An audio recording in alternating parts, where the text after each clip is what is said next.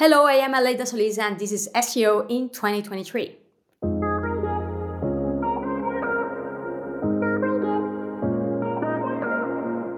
Aleyda, what's your number one SEO tip for 2023? My number one SEO tip is to learn and set an SEO quality assurance framework to avoid SEO fuck-ups. Enough is enough. We have unfortunately way too many errors in our SEO processes. And this last year, I have seen very important SEO processes with tons of well-established actions that are being held back just because of errors, right? So I think it's something that is obvious that hurts SEO processes. And unfortunately, because of the way that this, let's say, challenge has been tackled, it hasn't been properly fixed already, right? Every single year we see SEO horror stories, right? So we definitely need to make this stop.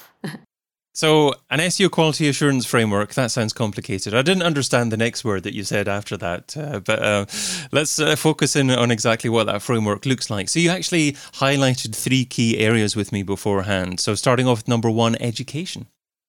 Yes, education, validation, and monitoring. I think that the main problem is that whenever we think about SEO quality framework and avoiding errors and mistakes, we focus on catching this quickly, to avoiding them to actually damage our configurations, what we have already previously said. The problem is if we are only looking to catching the errors after they have happened, we're already behind, right? So it is very, very important that in this SEO quality assurance framework, where we also establish actions to educate and prevent the SEO mistakes in the first place, because many of these mistakes and issues and errors and bugs happen because of misunderstandings of what we want to achieve. And then on the other hand, we set a good validation workflow to avoid launching SEO errors too. And then, of course, if this ends up happening, we will minimize the scenarios if we implement these actions. But even if they end up happening, we can then set really good monitoring systems to catch SEO incidents fast in a way that actually makes sense, because we get alerts all the time from so many tools. And unfortunately, there are so many people involved, we end up overlooking many of these alerts because that's so many, right? So it's important that these alerts are also configured in a way that makes sense and are actually effectively catched by the people who are handling the different areas of the process. So just focusing on those 3 areas just a little bit more. So education, are you talking about education for SEO teams, education for other departments within an organization, and also what do they need to be educated on? For anybody involved in different ways, right? For stakeholders and even decision makers, because many of the errors that we end up generating many times because, the boss or the director suddenly asks to change something. And this decision maker asked this in the first place because they were not aware that there were implications from an SEO standpoint, right? So it is important that we educate, that we evangelize at different levels, every time that I provide an SEO recommendation, when we kickstart the SEO process and I provide the first analysis out, those recommendations, actions, I do this small training with the development team on one hand, the copywriting team on the other hand, the product team, and then also the marketing people involved, the decision makers, to make them aware of what it is critical to keep, what it is critical to change, the why behind. So whenever there's a decision involved, even that hasn't have to do with SEO, they keep that, they know about that, they are aware about that, and they know the potential implications that this can have, right? So it's important that we align and that different areas involved in SEO and stakeholders in general are aware of what we are going to change, why we need to change this, what we need to keep on the other hand. So whenever they need to do something in their own areas, they keep that into consideration too. Yeah, the why is so important. I think many SEOs deliver training, trying to evangelize SEOs within organizations, but often actually don't explain properly why it matters to other people. And if you can get people to understand that, they're more likely to take it on board and treat SEO seriously, understand the impact of it as well. Number two, validation. So you talked about avoiding launching with errors. So what are some typical errors that can occur if adequate validation doesn't occur? Yeah, so for example, in the past, I have seen circumstances in which, for example, canonical tags have been setting with certain criteria, but then there was a product launch or a launch of a new section, new area, new product line, whatever, and then that was rewritten. And then all of a sudden, no canonical tags were shown, or they were shown with a different configuration or criteria. So this type of issues, mistakes, happen again and again and again, right? And then also the websites would have a very high dynamic inventory too. We cannot expect to be like catching up the mistakes that are generated because of the own nature of these pages. So we need to set rules to prevent them in the first place and validate them in the first place. So whenever a facet runs out of products and we know that they are not going to be back after certain amount of days, certain number of days, or certain time, like we will configure these pages to show this. We are not going to allow this page to become a soft 404. We are not going to just show a 404 on the other hand, right? So we need to identify how we can manage these pages so we make the most out of them. We keep leveraging them. They give a good user search experience to you at the same time.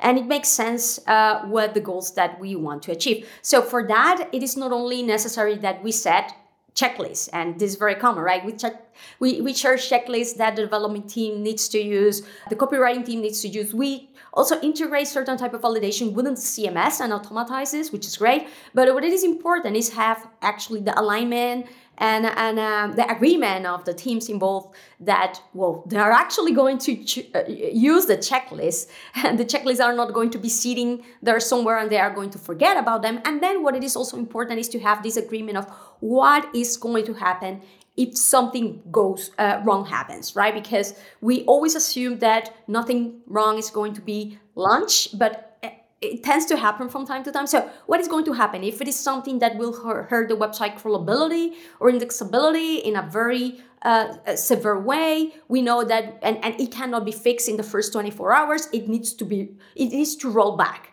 right? It needs to be rolled back. So we need to have this agreement beforehand and not wait for that issue or bug to happen, to sort out with the development team or the head of the development team and go through some very, let's say, stressful time, right? Like, so this type of rules and what to do when something happens need to be agreed at the start of the process. So it's all very, like, let's say, straightforward.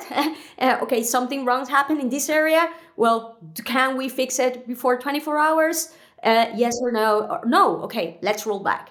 And then you can fix it with enough time. And we know that at the end of the day, you won't end up like really damaging what we have been able to achieve so far.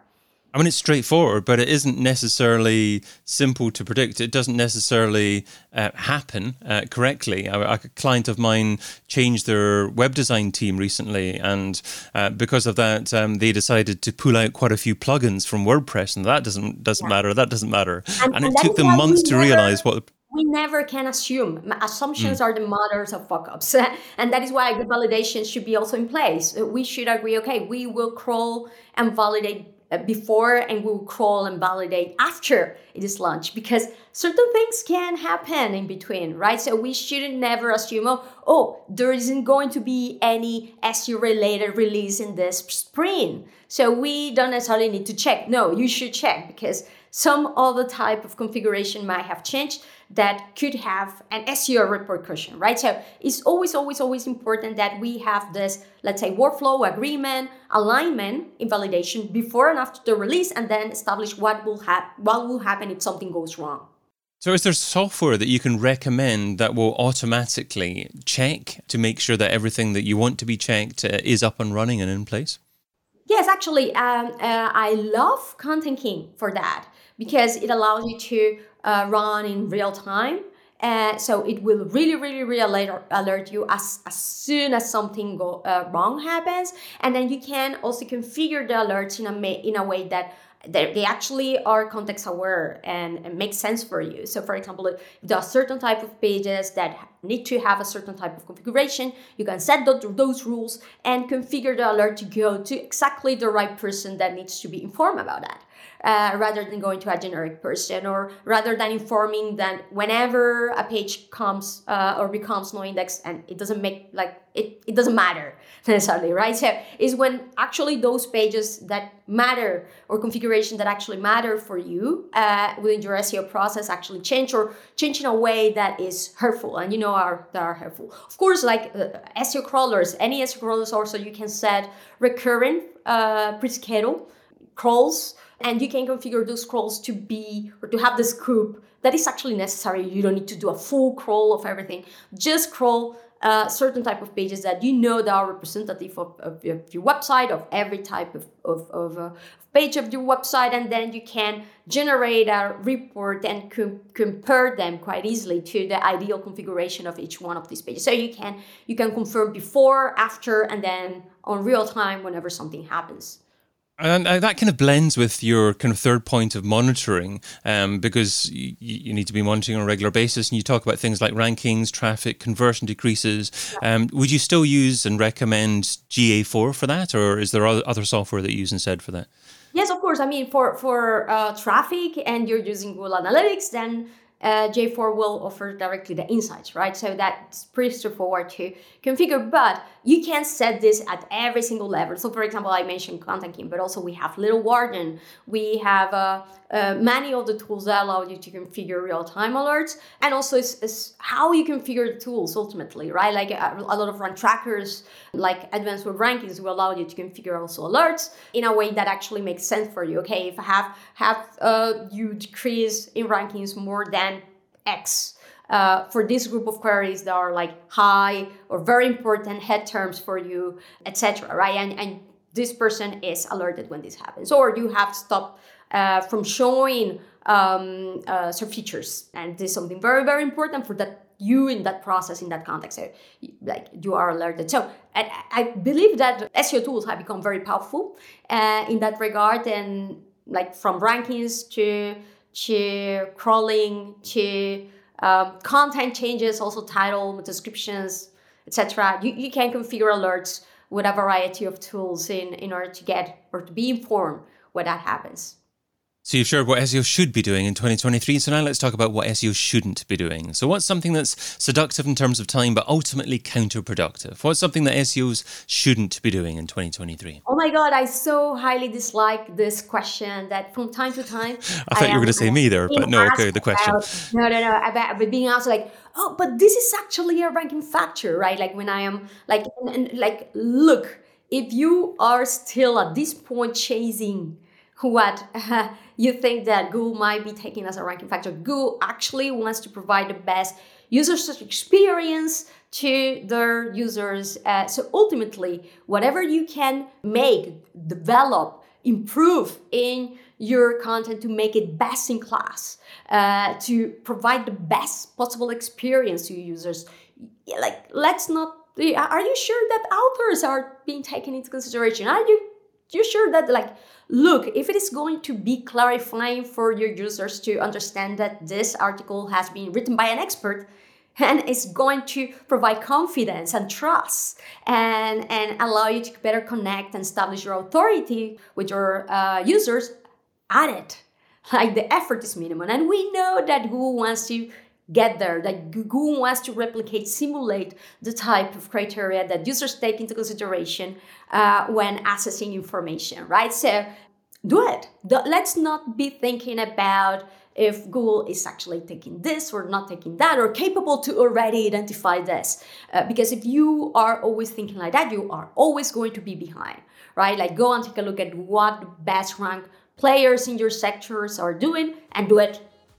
and doing much better than them, right? So, and rather than asking, oh, is this yet a ranking factor or not? So yeah, I think that needs to finish already.